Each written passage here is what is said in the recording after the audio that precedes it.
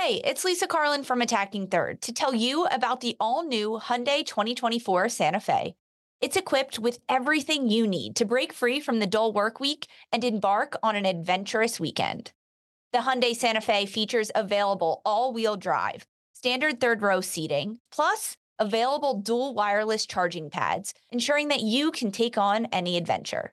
It's ski season, and with the all-new Hyundai 2024 Santa Fe, I can easily load the car with all my gear plus my friends in the third row and make it right to the base of the slopes with all-wheel drive.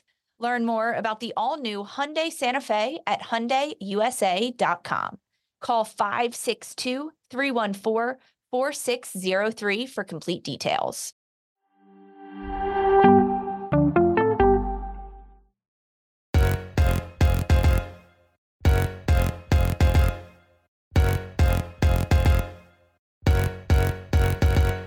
Hello, everyone. Welcome into the USWNT Hour show. As always, I'm your host, Lisa Roman, joined by Lori Lindsay, former U.S. international. And today we have a handful of special guests with us. Lead women's soccer writer for CBSSports.com, Sandra Herrera, and former U.S. international Danielle Slaton joins us.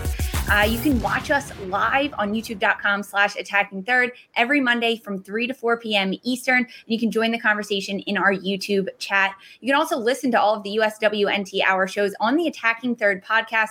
Download, follow, and subscribe to Apple Podcasts, Spotify, Stitcher, and all the places that you get your podcasts. I saw some waves happening. Lori, Danielle, Sandra.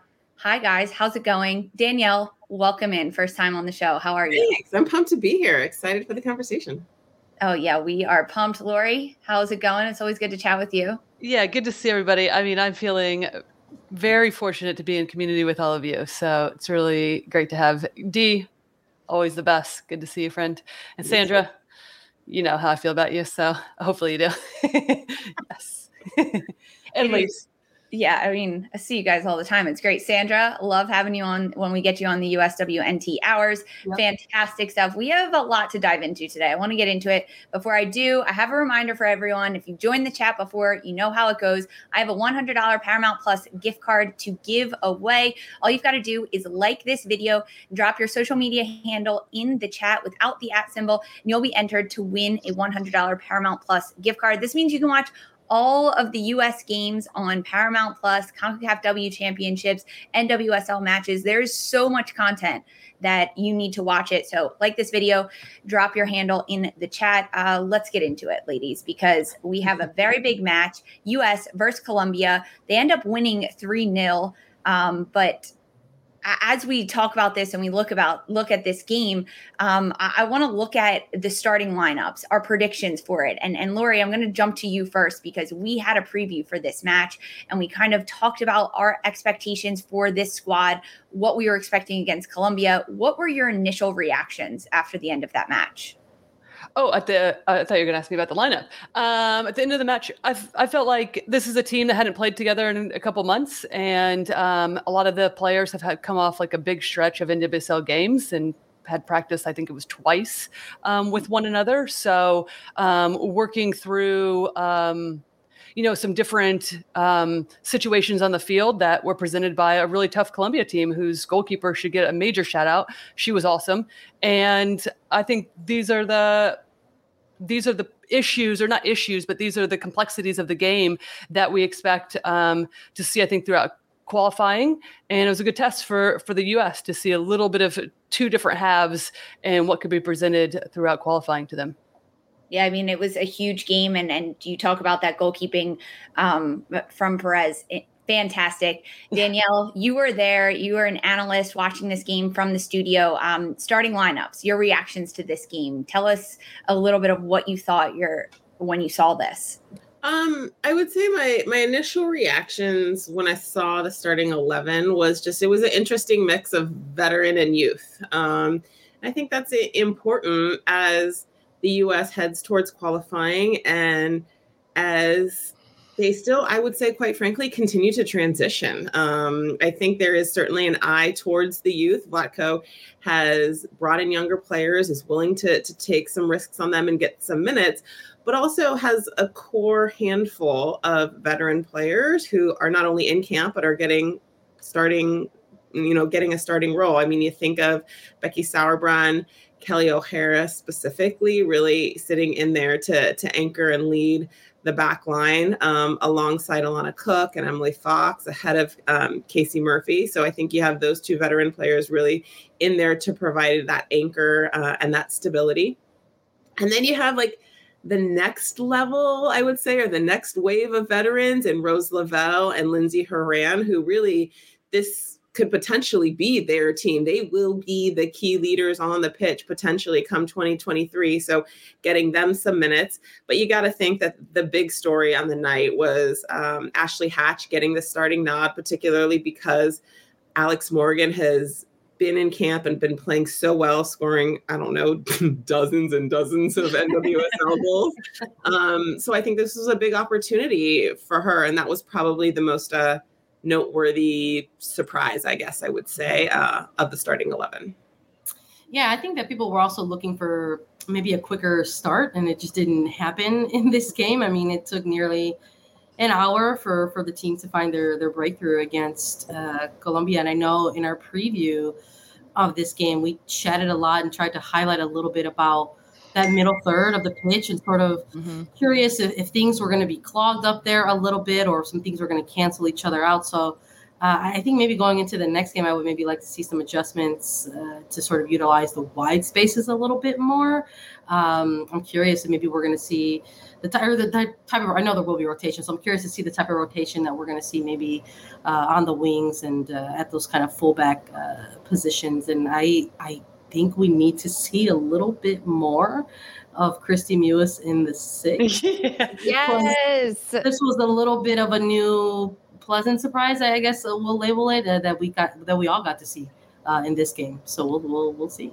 Yeah, this was huge, Sandra. Kristie Mewis rotated into this game around the 70th minute, 72nd minute, and Mewis subs in for Andi Sullivan. That's also when we saw Taylor Korniak get her first cap with the United States women's national team.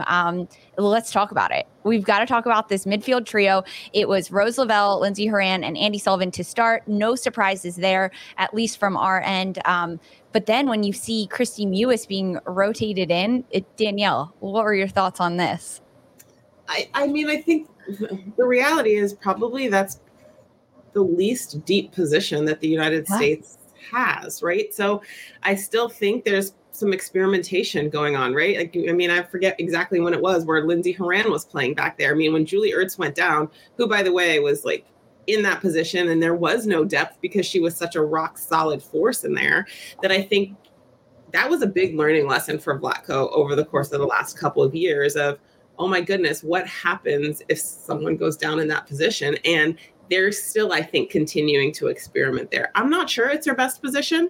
I think that it's good to see her there, but I want to see her there a little bit more. And I do think it's important for Vlatko to continue to figure out what that depth is going to look like in that role, because Julie Ertz may or may not be back and in top form a year from now. And if, God forbid, something happens to Andi Sullivan, what's the next situation? Is it Kristie Mewis? Is it, gosh, I don't know, Lindsey Horan back there? I'm not sure. I mean, is it Taylor Korniak back there? Like, who the heck knows could fit into that role? So I still have a lot of questions. Great for Kristie Mewis to get some minutes, but I don't feel like this Colombia side at that point in the game when she came into the match answered a lot of things for me. It was good for her to get some experience, but I'm not sure that that I'm convinced that that's the new role for her and the best place for her. Yeah, I completely agree with that, Dia. I think just the way the game was going, I do think we saw some of the things. I love this conversation because it's one that we've talked a lot about on here before. And just in terms of if you don't have a ton of depth as a true six that you're bringing in, then how do you manipulate other players around within the way that you're playing the game, right? We've talked about actually Kristie Mewis and Taylor Korniak being an 8 position, right? At times will they drop deeper? At times, depending on the opponent, will they push forward higher? And we've actually seen Kristie Mewis do that more so, I would say, with Houston in the past years, and we've seen her do that with Gotham. And she could play make, and we saw that in this game. But defensively and the way that she screens the back line. A lot of those questions, to your point, Dee, I don't think were answered against this Colombia team, but it'll be interesting going forward. I'll just be curious to see, gets to what opponent then do things shift. And if Andi Sullivan is in there, by the way, who I actually thought had a really good game in terms of her positioning. We didn't see her on the ball as much in terms of possession, but I think in terms of her getting herself into positions, regaining the ball when it's turned over, I think she does that one of the best in the NWSL. We see how important she is with Washington Spirit, and I thought she was good the other night before she came out as well. So it'll be interesting. I agree with you. Yeah, Andi Sullivan was one of my players heading into this match that I wanted to have a huge game. I wanted her to solidify her role there, defensively be on lock. And I agree. I think she did that in the moments that she was given, being able to switch the point of attack and draw defenders in and then open up the space for Horan and Lavelle ahead of her. We also talked about other players that we wanted to see have a big game. Sandra, for you, it was some of the center back actions. You wanted to see these center backs getting assists, but defensively, Sandra, when you looked at this match, obviously not so much pressure on the U.S., but what did you take of their back starting four? We saw Kelly O'Hara get extended minutes, which we haven't seen at the club level. So what did you think of that back four?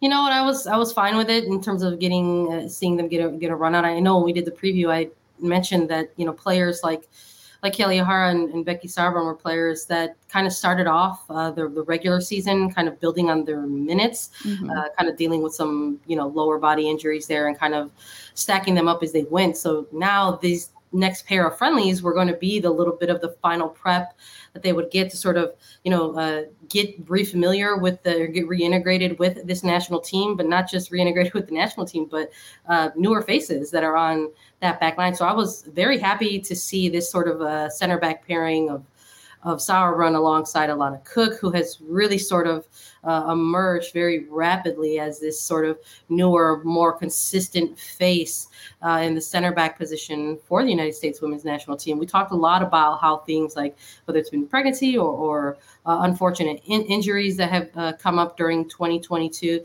that have kind of shaped this roster. And Alana Cook, I think defensively more than anybody, has been a little bit more of that consistent presence for this team. So I was really eager to see how that pairing would look between a Sauerbrunn and Alana Cook, because I think they're two players who can kind of function a little bit similarly, both very patient, both with great vision of the pitch, can read a play 1-2 plays ahead, and really kind of rely on things positionally more than actual speed to get behind a ball or try to recover and run things down. But I liked the pairing between the two of them. I thought that they switched off pretty well from time to time, and I think in terms of making the adjustments into that second half, on the fullback, we saw Huerta come in, for O'Hara. I really liked that switch as well. I think it was something that they targeted automatically and saw, okay, there's things that are not working here in terms of the timing. They were missing the final pass a little bit there. It sort of felt like at times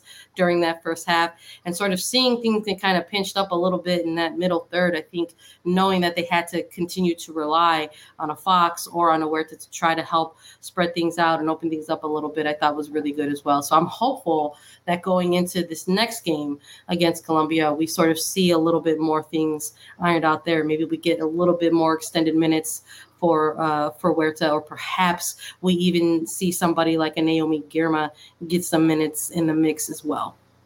Yeah, I think before we even look ahead to that match, it's so important to take what we can and learn from this initial one, right? I mean, the first half scoreless. Opportunities were there for the U.S. I want to talk about this front line, where the spaces were, where the United States wasn't occupying, kind of what we saw from Colombia defensively and how they were able to play well. Lori, when you looked at the front line of Smith, Pugh, and Hatch being in there, not Alex Morgan, that change, where did they struggle in the first 45 minutes to find the back of the net, frankly, as basic as I can make that question in a sense, but like, especially with that front three and where the spaces were?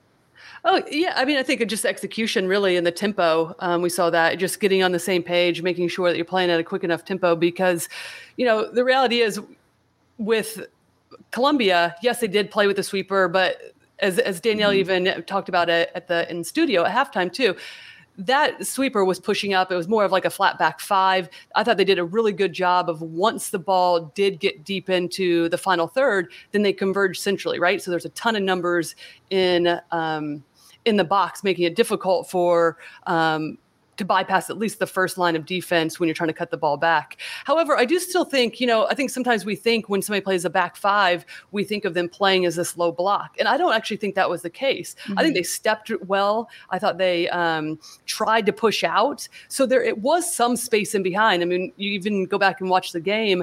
There's times when Lindsey Horan's making a run late in the first half from deep in the midfield, getting on a header. That was an opportunity on goal. So I think the thing is, with Macario, her movement is so sophisticated, right? She can drop back and she can play a 10 as well, but she can also threaten in behind. And it's just going to take time with Ashley Hatch because this game is very different than the NWSL. So just understanding where the movements are. But I think one thing that in particular for Ashley Hatch is just continuing to threaten in behind, because even if you're not going to get that ball, then it opens up space underneath for a player like Horan, Rose Lavelle, and that's where it was most tight. And because somebody's checking back, Ashley Hatch wanted to check back, then you just condense that area even more. So I think those are the little things. I mean, I think, obviously Sophia Smith scoring the 2 goals. Mal Pugh could have been on early if she would have taken it with her left foot. Still a ton of opportunities, right? I mean, in the first half, that could have been 2-0 and the game looks very different. So they're still threatening in behind, on goal and options. I just think right now it's just going to take some time getting used to who's ever playing up there, or particularly that number 9, and just understanding the movements that are going to be most impactful to open up space depending on what the opposition is giving you. I love all of those takes. We have to talk about it, though. 2 penalty kicks given to the United States throughout this game. Danielle, both of them were saved. Huge shout out to Catalina Perez, the goalkeeper for Colombia. Incredible job by her. But on those 2 penalty kicks, what did you see on the fouls and on the kicks? Was it the kicker's mistake? Was it great goaltending? What are your thoughts on those 2 PKs? So I think they were fine calls. I'm okay with the calls. I was actually sitting next to Melissa Ortiz, and she was like, "No way!" It's like, you so wrong. It was. So I'm okay with the decisions by the referee. What was funny though? I'm thinking back to calling the Women's World Cup and VAR. Credit goes to Catalina. Like I absolutely want to give her credit, but she was off her line, and that would have been a yellow card. And a redo, it would have been on both of the penalty kicks, right? I mean, she's not off by much, but like with how tight, I was remembering how tight they were calling that at the World Cup. I was like, that's yellow. Like, and if she did it again, she was off on both of them. She was off on both. Yeah, I mean, just by a hair, like a foot. I mean, not a ton, but with VAR and that, like, so I'll be interested to see how that continues to evolve. I think the World Cup was kind of a nightmare scenario, and that they were using VAR for the first time and everyone was learning and they were calling it far too tightly. But I did notice that. Credit goes to her though. I mean, I thought the penalty kick that Rose Lavelle took was a savable height, if you will. It was off the ground. So, it looks sexy and awesome. And she read it well both times. But, I think the United States doesn't converts on their PKs. They do, and I thought it was just interesting to see when you don't have a Megan Rapinoe in the game in particular, like who is that next person? How are they thinking about who's number 2, number 3, number 4 in the lineup? So that was just kind of those thoughts popped into my head, I think, in all of those scenarios. So it's 2 former players on the national team, Lori and Danielle. We got this question on Twitter, actually. How do they decide? Is it the player's choice on the pitch? Is it chosen beforehand? Who decides who takes these penalty kicks? What was it for you, Lori? Yeah, typically it was like, listen, you're taking these when you're leading up to qualifiers or some big tournament, you're taking these quite often, right? And for typically you'd have 2 players that were, hey, these are going to be the players who are going to take it in the run of play if something happens. And it ultimately was just up to the player's decision who wanted it, who felt the most confident, and they would step up and take it. Yeah. The same deal. It was, I mean, I think for us, when I think back to at least senior level national team, it was always a discussion or it wasn't discussion. It was always announced in the pregame talk, right? Like, and it was, maybe 1, 2, 3, knowing like, okay, good. If the first person for some reason didn't want it or wasn't in the game, then it would go to the second person, go to the third person. So to me, it was a coach's decision, but the conversation and the training and all of that happened. So it wasn't like it was, oh, Sandra, you get a PK today. No, you. Like it wasn't like that. It was prepared for, it was trained for it, the conversation was had, but ultimately I think it was a coach's decision. And it comes from a bit of player confidence as well in the moment, who's like, yeah, I want this one, right? Like there, you have that adrenaline and you have the confidence and the momentum of a game as a player as you're heading into those types of situations. But the game changed in the second half. It opened up a lot for the U.S. We've got to talk about the two substitutes that came on. Alex Morgan subbed on for Ashley Hatch in the center striker position, and Ashley Sanchez in for Lindsey Horan. Ashley Sanchez, holy cow, what a game from her. Sandra, I know we talked about this a little, you and me, but when Sanchez stepped on the pitch, things opened for her and she was dancing on the ball.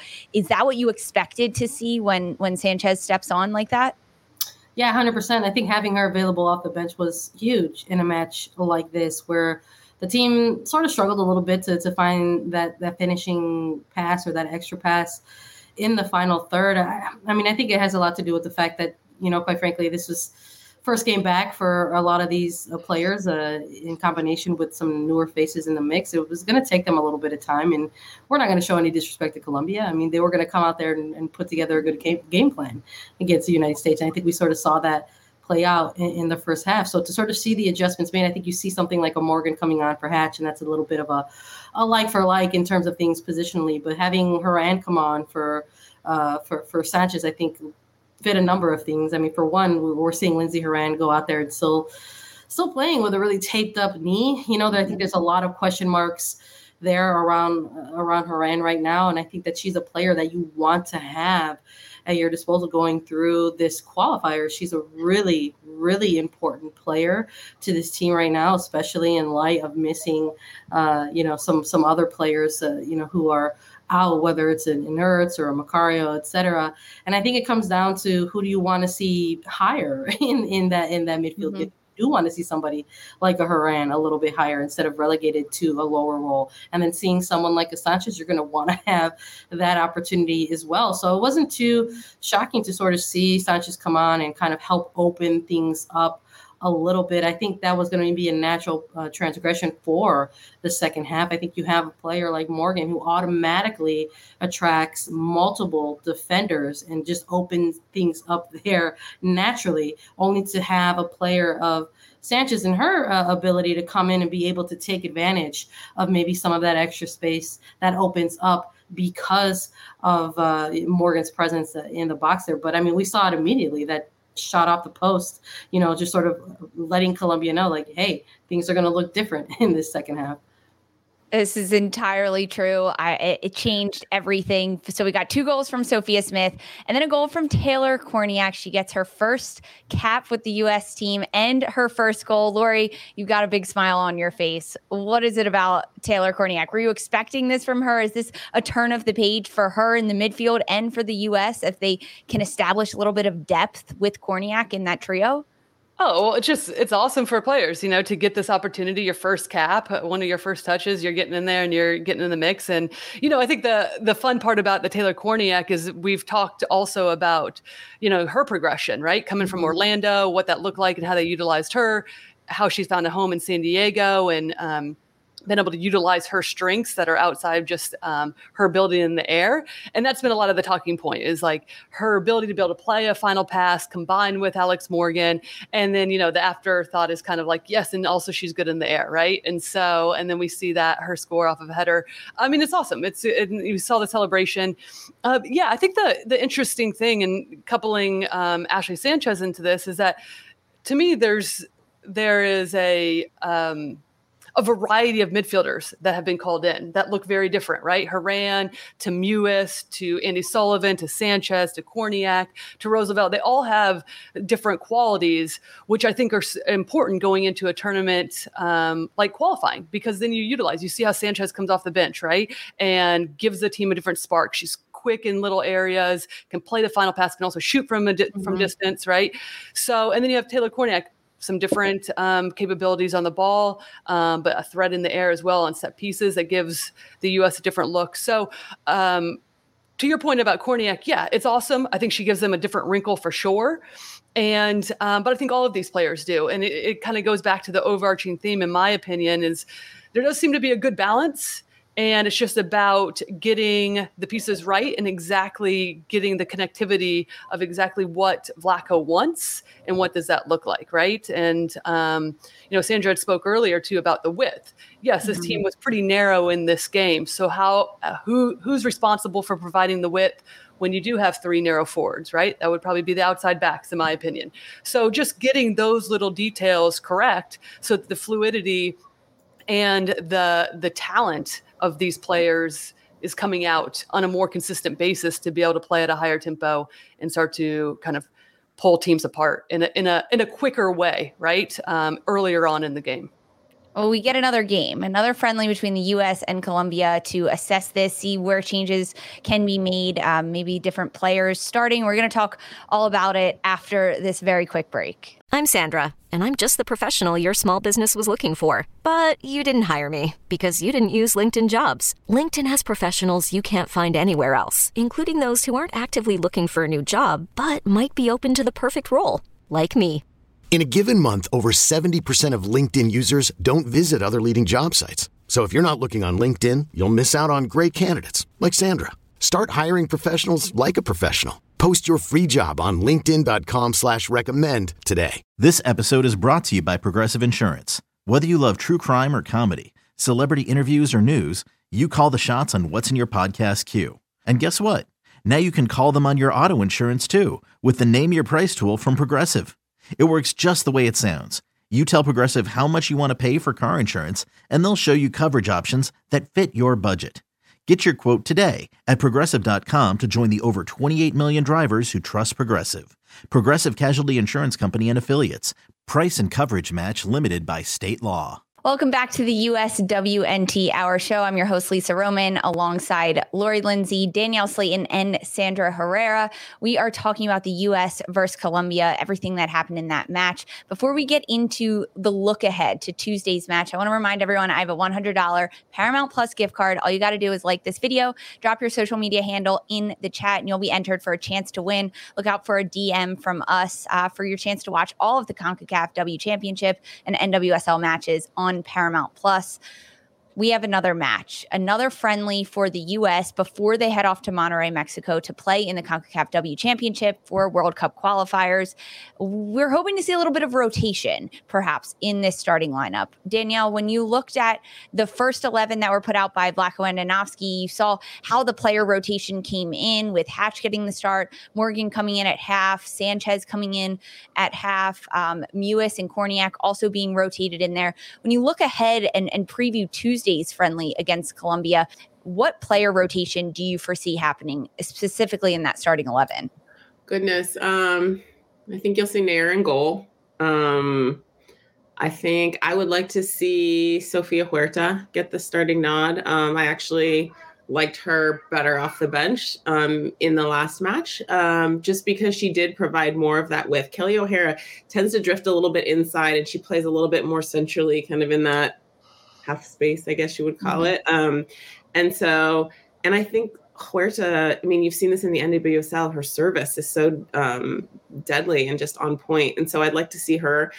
I think it's going to be interesting along the back line. I mean, I think you need to get Naomi Girma some minutes and some experience. I think it's going to be a super interesting battle for the center back position, which, by the way, except for Becky Sauerbrunn, did they all play at Stanford? Because I think they did. Temper, Davidson, Alana Cook, Naomi Girma, so. Well, Becky was at UVA. I just want to point that out. So. Yes. I'm not, no disrespect to UVA. Loving your alma mater over there, Lori. But I don't know. I mean, I'll be interested to see over the course of the year who rises to the top, particularly between Alana Cook and Naomi Girma. I'm curious there. I thought Emily Fox had a great match. I think getting her some minutes. I I think she could really be that left back, depending on, what Crystal Dunn looks like going forward, and what her return to play looks like. I think Ashley Sanchez deserves the start, but I also think too, like, you're going to see the three who didn't dress, like, at least be on the bench. So Sam Coffey, Carson Pickett, Jalen Howell maybe get some minutes in this one. I would say, I don't think you bring them, because if you don't play them now, they're not going to be on the roster for qualifying. So I think you'll see them not necessarily start, but get some minutes. I think you'll see Alex Morgan start, like you all alluded to. I think part of the reason Ashley Sanchez and Rose Lavelle had more time and space was because of Alex Morgan and her really threatening in behind in a way that Ashley Hatch didn't. And then I don't know. I think you rest Lindsey Horan. I think her knee, to me, looks, I don't know, but it just looks like she's not herself. And so really being thoughtful about her progression and her load is going to be important. And then out wide, I think you see potentially a Midge Purse. You see some variety out there, because it's just an embarrassment of riches when you look at it. Yeah, it really is. It's like I've said before, Dee, that, like, gone are the days where everyone's like super scared of the U.S. just stepping out onto the field because players are playing more often, they're playing against competition. But then I also prefaced it with, but then if you're showing up with those strikers, then actually you are scared, because I'd be running around behind the goal if that was me. Totally. And I have to say, like, these, like, there is some urgency for these younger players to play well, because look who's not here. Like, the competition over the course of the next year, like, you get Julie Ertz back, Crystal Dunn, Tobin Heath, Kristen Fuss, Abby Dahlkemper. Tierna Davidson. Like, you can have another starting Williams in there, right? Yeah. Yeah. So there is urgency to prove your value right now, because when the competition gets deeper and when some of these players are coming back from pregnancy or injury, like, it's just going to be a whole nother wave of pressure. And making this roster was a challenge in 2019 and 2020, and it's only gotten tougher now.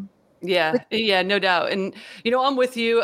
Sandra and I were very similar to when we were predicting kind of, or hoping to see certain players. And I definitely like to see Naomi Girma as well.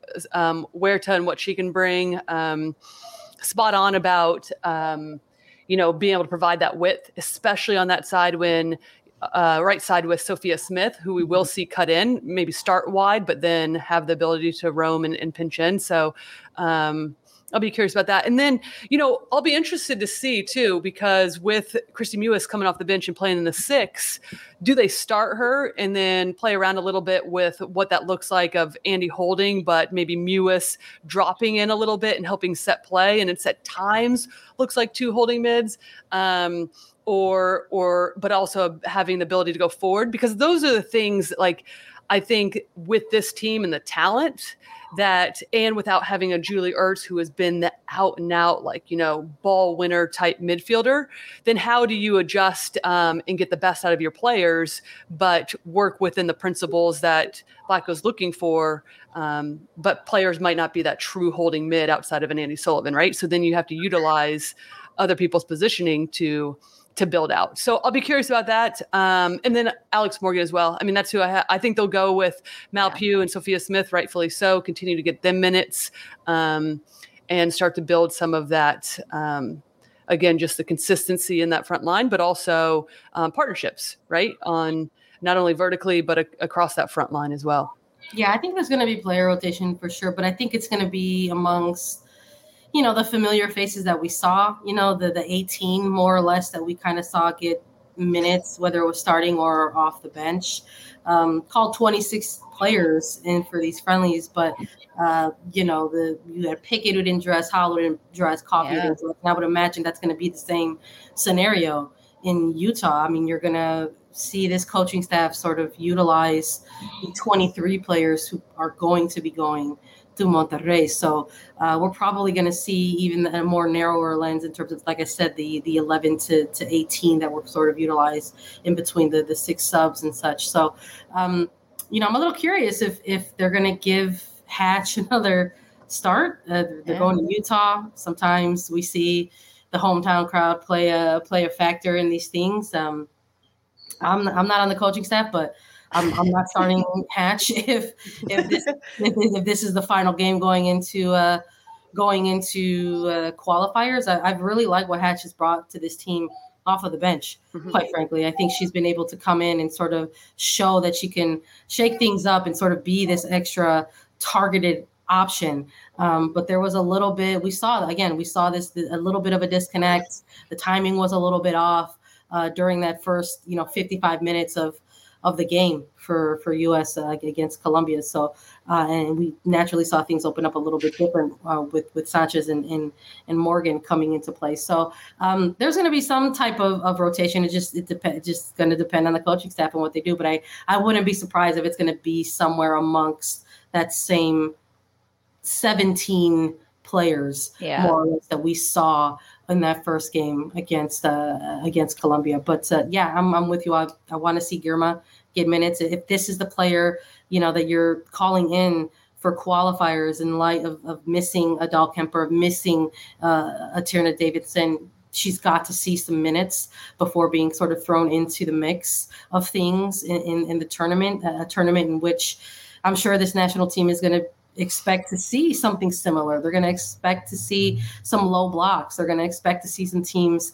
that want to clog up, lanes in the middle. So I would like to see Girma get some minutes as well. That she's like the one player that maybe we didn't get a chance to see in that first game against Colombia. And I want to see more extended minutes from Huerta in place of O'Hara, just to see her utilize those white spaces like I mentioned earlier. So not going to be surprised if it's something along the kind of those 18 that we're seeing. It's just a matter of what Vlatko's got in his pocket and how he wants to roll out with it. I agree, Sandra. Sorry, Danielle. I don't think we're going to see Sam Coffey, Jalen Howell, or Carson Pickett get minutes. I just don't. I would love it though. I would love it. I remember when they got the call up, I was like, yes, this is awesome. I just don't think, knowing that the qualifiers are around the corner and that's what they're preparing for, right? Like, these are World Cup qualifiers, and knowing that those three aren't going to make it to Mexico, that they're there for the training camp and that type of purpose. We just like to go at you here, Danielle. Welcome. Hey, we'll see. I appreciate it. Like, I appreciate it. We'll see how it goes, and we'll see who's right come Tuesday. We will see. Hopefully you just manifested it though. I hope so. I would love to see it. And when we look at the six, right, it was Andy Sullivan, and then to see Kristie Mewis get that spot instead of someone like Jalen Howell, who you think would be the natural fall in for that defensive six, or even a Sam Coffey, right? But to see Kristie Mewis there was a bit surprising, but I think she did do well. And no, she wasn't tested defensively that much, but as her position and to kind of own that spot as someone who is for sure going to Monterrey, Mexico for the qualifiers, the fact that she got minutes there over the two other players that already play that position in the league, that was a little bit telling to me as to kind of what Vlatko is looking at and trying to find those player rotations. When Colombia looks back at their first match, no doubt are they looking at that first 45, 55 minutes to say, what did we do well? What do we need to bring to this next match against the United States in Utah? Danielle, when you look at from the United States perspective, the spaces in that first half, where they were, where they weren't, how does the United States watch that first 45 minutes, and what did they take from that to grow into the second match? I mean, I guess I think we kind of saw that in the second half, right? Like they found a way to be more creative in the midfield. And honestly, I think, to me, one of the biggest differences there was they were pressing the restraining line. So there was a little more space for Rose Lavelle and Ashley Sanchez to play. But then also too, like, if you watch Ashley Sanchez's movement and creativity as compared to Lindsey Horan kept drifting out wide, right? She tends to do that. She was the one who is early on, like, recreating that width. I don't want my number 10 or number 8 or whatever the heck number we're going to give her. I don't want my attacking center mid to be trying to play make from out there. That was one of the things that I thought was a big difference in the second half. So I'm looking for more of that. And just quite frankly, I'm looking for more sharpness, more cohesiveness, more chemistry in general. The challenge when you're looking at a tournament is you want to be playing your best football at the end of the tournament. So what is it, July 18th or whatever the heck the final is. You tack these 2 games so onto the front of it. So it's how can you progress over the course of these 7 games? How can you get the experience? Yes, if you're Vlatko Andonovski, you have to say, I'm taking this tournament seriously. It's 1 game at a time. But like, let's be honest, 4 teams qualify for sure out of CONCACAF. I mean, it would be an upset of the proportions of Miracle on Ice if the United States did not get out of their group, right? So to me, it is still about learning. It's still about like testing things out. And that's the challenge when you're a national team coach. You don't have the luxury. It's going to continue to get this way more and more on the women's side as these FIFA windows get tighter, as we see more of our U.S. players playing internationally, not getting released during these windows and such. Like, you don't have the luxury of, we'll come into camp, we'll do a residency, we'll all get on the same team. Like, you have to use every single training and opportunity to be assessing your players. And so that's why I get the feeling that there is going to be a little bit more rotation and that it's going to be important for them to keep progressing, keep layering in those tactics, keep finding a way to better execute in how to break down defensive that are playing so compactly, because that's the challenge we have seen. It's not rocket science how to beat a bunker or how to break down a low block. There's like a half a dozen ways that you do it, maybe 10 if you're stretching it a little bit, but it really is about executing it. And the U.S. didn't execute it to the extent it needed to in the first half. It got a little better in the second half, but it's got to get way better over the course of this 7-game series, if you will. Because the competition is so tight, specifically in the front line and that forward group, Lori, you mentioned you wanted to see Sophia Smith, Mallory Pugh have big games, and you also think that they're going to start again. What did those 2 in particular, Pugh and Smith, need to do to get to the next level in this next friendly? Oh, well, I think they are at the next level. I'm not looking for them to have like these huge games. I just think it comes down to what Danielle said, which is execution. I mean, we could have seen Malpugh on the board early on, then the first 12 minutes, just didn't put that one away, sliced through it. We could have, there's a number of opportunities. It really is about precision. I think there's some patience that come along with that, right? And that has historically been a bit of a topic at hand for the U.S. when teams are compact centrally, make it difficult to play through. It's not as a transitional style of play. Historically, that's been difficult for the U.S. because we want to go, right? We want to press. We want to condense the space. And that ultimately, though, when you do have the ball, limits the space that you have to be able to move it around, right? And then a Colombia team that had a game plan, put numbers in the box with 5. So to me, there's about patience. It is about execution and precision, and then some fluidity. Because I do like the point that Danielle made, and I actually have Germany on my mind because I have them in the Euros and I've been watching, and they actually have center mids that float out wide as well. But when they do that, then they have positional, like different fluidity. They have an outside back that comes in, or their number 9 will drop in, right? There's a real fluidity to the way they play. So if Haran's going to do that, and that goes back to my overarching theme always about like, what are the principles at hand? Who do you have on the field? And knowing what each other's tendencies are. Because if Haran's out there, then you have to have somebody filling in the gap, right? Is that Malpugh? Is that Emily Fox on that side? And so it doesn't become stagnant. And it might look a little different on the right-hand side, depending on who's playing. But all of that comes down to why I actually don't think there'll be as many changes as we think. And also, I think when you look historically back at Vlatko, when we think there's going to be changes, there actually hasn't either. And I think because he does want to start to build that connectivity, right? I think he does have an understanding of who he wants to start, very similar to what we saw the other night.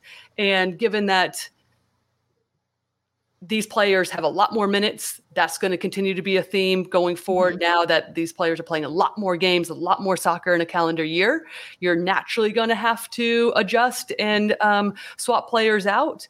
But I think that there's going to be somewhat of a consistent lineup to start to build that, because to Danielle's point, and something that we've been saying on the show all along, gone are the days where you have 3 months to prepare, especially the U.S. Players are going to be coming in for these FIFA dates. The same thing that we see on the men's side with their young team. How do you get everybody on the same page, operating and being efficient? And the final third is always that last piece, right? So, and especially with a team like the U.S. who want to attack and are passionate about it too. Sometimes it'll be like, slow down a little bit, get some other players involved, look for the combinations, right? So, Lori, what are your predictions then when you look at this game, whether it's in terms of goal scorers, penalty kicks? You think they're going to get another penalty kick call? Will they put it away? I mean, do you think the U.S. is going to win? And then if so, like, who are going to be the top 2 players that are true game changers in this match? Well, yeah, I do think the U.S. can. I think that is the heart and soul of this team, is showing up and saying we are going to win every game. That is the expectation. Mm-hmm. That is what the players know about, and it's also about evolving, right? Because this new generation and having the balance with some of the veteran players is what it's all about. But listen, I think 2 of the most exciting players in the NWSL on this team, Mal Pugh and Sophia Smith. I'll look for them to continue to be kind of those go-to players. I think they welcome that in some of the interviews that we've heard too, which is awesome. You'd love that. And then, but like, honestly, I don't know if I could just pick out a couple players. I think this is more so going into this, and to our entire point as well, is that, listen, this is a deep roster. Yeah. Danielle mentioned all the other players. There's potential that, the men just got announced for 26 for this World Cup. That could be the potential for next year as well. So on the women's side, so there's a lot of factors. So to me, it's about, more, not so much about individual performance. It's just about more of the team, because if you're getting on the same page, these players, their individual brilliance is going to start to shine. It's going to come out in the system. So to me, it's just about setting everybody up, getting everybody and getting the right mix. Quite frankly, I think that is interesting. Sometimes we want to go with the same group, but I think, it's not always about just going with the best 11. It's like who's operating, who gets it, who can connect the dots, really. So at least that's how I see it. Right. So. Yeah. You mentioned that men's World Cup and getting to 26. It's a whole can of worms. We can't get there yet, Lori, because Dunn could be back next year from her pregnancy. She's already She's back. Literally already back. It's so impressive to see. So we can't even begin to open that can of worms. But Sandra, when you look ahead to Tuesday's match for the U.S., are you still looking for your center backs to come and shine through, or what specifically are you looking to see any changes from the U.S. side? Yeah, I want to see it at the outside back position. I think we're gonna see it. We talked about Kelly O'Hara getting that first start and then coming out in the second half, and the team getting some different looks with Huerta in her place. And there is immediate availability happening today for the U.S. Women's National Team with Vlatko Andonovski. And apparently, breaking news, he's just alluded that Kelly O'Hara will not be starting tomorrow or available for the team, and as well as Andy Sullivan. So I think we're going to get our wish, y'all. We're going to maybe get to see a little, maybe that means a little bit more Kristie Mewis in the 6. We'll see. And I think we're all pretty excited to see Sofia Huerta probably get some extended minutes as well, and see what she can do. So we already sort of have a confirmation right there that we're going to see some different things and different looks in the back line there. But it makes me a little curious now if that's an automatic rotation right there. Does that mean he's going to continue some rotation across that back 4? Are we going to see my assumption is that, will we ever see Emily Sane get minutes in either of these games before the CONCACAF championship? Honestly, I'm not too sure. And quite frankly, I don't think if you've got Emily Fox putting together the minutes that she's putting up against this team and looking in form ahead of the qualifiers, I don't think you mess with that, quite frankly. I think if you continue to sort of see the progression from Sofia Huerta on the opposite side of that, you run with Fox and you run with Huerta. So I would like to see it. So I'm not too sure what that means for the center back pairing, like what we saw out of Sauerbrunn and Cook. So I'm not too sure what that would mean for somebody like Girma, but I'm hopeful that maybe she gets at least 45 in this one. Danielle, what do you think now that we know that Kelly O'Hara is for sure out, Andy Sullivan out? That means Huerta most likely, but in that 6 role, who would you like to see? I still think there's going to be rotation. Like, put Jalen Howell in there. Like, I mean, So you would rather see Howell? You guys can buy me a beer if I'm right. I'll buy you a beer if you're right. No, I'm all for it. I see both sides, really. Like, I agree. I can see the consistency, but I'm also like, get Sam Coffey in there. Yeah. She's been excellent. Like, she's been excellent for Portland. So I'm like, I'm all for the bold changes too. So I mean, and to be honest, like, I guess to me, my question, and Laura, when all of you guys are in the NWSL, like in the weeds more than I am, just watching as a fan, but like, who gives you more on the attacking side of the ball from that number 6 role? Because, and again, no disrespect to Colombia, but you expect the United States to have more of the ball. You don't expect them to have a huge attacking presence over the course of 90 minutes. And so to me, like, I'm leaning towards the attacking side being my priority, as opposed to really evaluating my center backs or my goalkeeper during a match like this. So who do you think will give more offensively from the defensive center mid role? I mean, I have my thoughts. Do you want to go, Sandra? Please. No, you can go, Laura. Okay. I mean, listen, I have said it from the beginning. I would go with Sam Coffey. I think that she offers something that we haven't seen in a bit, in terms of just this, like, she could switch the play. She had Penn State. She was more of an advanced midfielder. So already has that attacking quality, I think, innately, but has been such an important piece to the way that Portland plays, and not an out and out, straight up ball winner, but like positionally, I think is fantastic, especially for a young player, putting herself, screening balls, cutting off passes, but then just the simplicity and her ability to keep the ball moving, connect passes. And Danielle, like you said earlier about like just the execution and precision in the final third, we didn't see Andy on the ball, and watching her enough with Washington and how important, as I mentioned earlier, she is just organizationally. I believe that Andy can do this too, but with her out, to me, Sam Coffey is the one that's going to offer that the most in terms of like, let's connect this first pass when it turns over. That calms the team down. Then you start to see other players being like, all right, to the correct foot, into the space, to their feet, right? So that's who I would go for. And I'd also like just to see her at this level with the jump that she's made. I mean, she played every single minute for Portland so far. Yeah. I think it's her and actually that might be it. I think there is one other player for Portland, but let's not get into the weeds about the stats of NWSL here. But I'm a fan of hers. I think she offers something different. And it goes into the depth conversation that we've had here about that 6 going forward. Yeah, I'm with you. I think, with the news that it's O'Hara's out and Sullivan is out, I think that's going to maybe open up some things. So I don't think Danielle's going to have to buy anybody a beer. I think when these 2 players out, I mean, that's an opportunity, right? For somebody else. So I'm already buying Danielle a beer because I'm sorry. I'm here to say that you're already Blacko already said one of the players not going to Mexico will start tomorrow, but he doesn't say who. So Danielle, Venmo coming your way for a beer because this is fantastic. Yeah. I'm excited to see it. I think it could be a Coffey or a Howell in that rotational 6 role. As much as I would love to see Carson Pickett, the depth at 6 isn't there.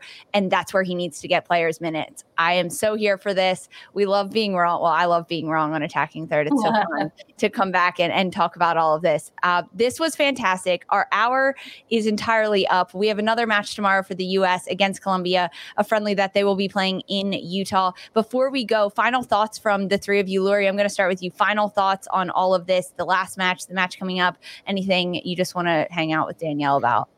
Oh, yeah, indeed. Come on the show all the time, please. We love you here. And I'm happy to give my money away to very much to you 3. If we're wrong, I'll send you all the beer money. And mainly, I'm just looking forward to this team because this is one of the, obviously, we've just seen one game with a little bit of the mix of some of the veterans with the youth and how it all comes to play. And, always love the tournaments. So I'm excited about CONCACAF starting and the qualifiers.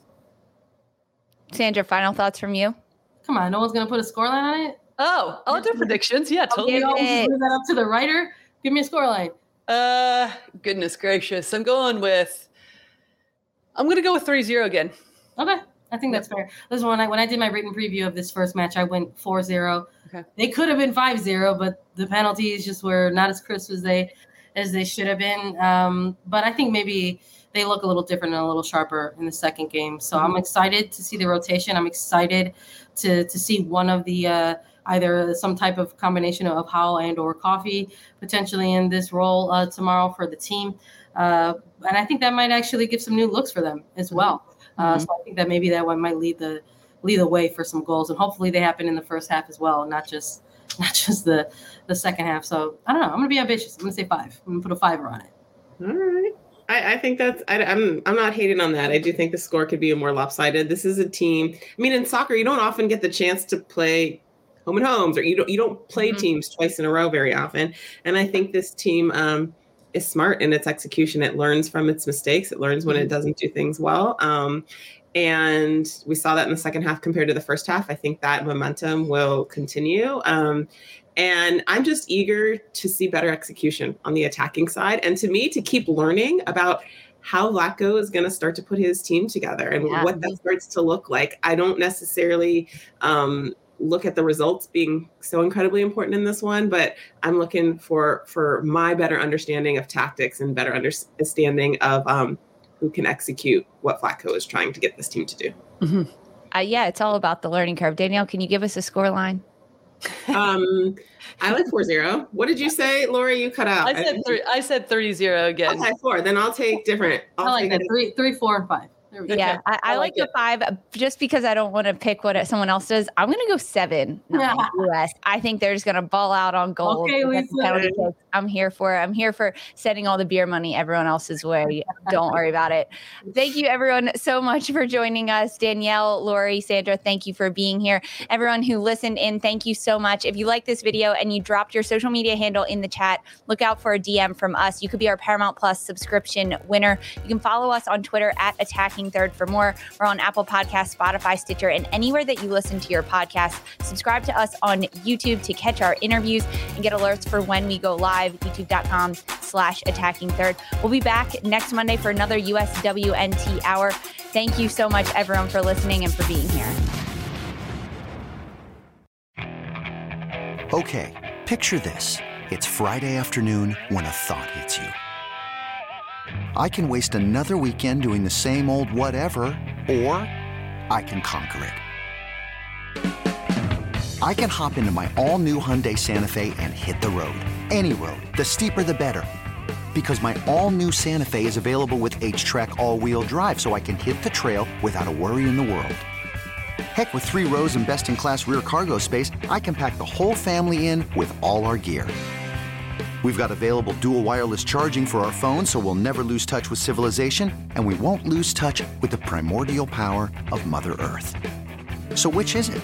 Waste the weekend or do something a little more epic and conquer it in the all-new Hyundai Santa Fe. Visit HyundaiUSA.com or call 562-314-4603 for more details. Hyundai, there's joy in every journey.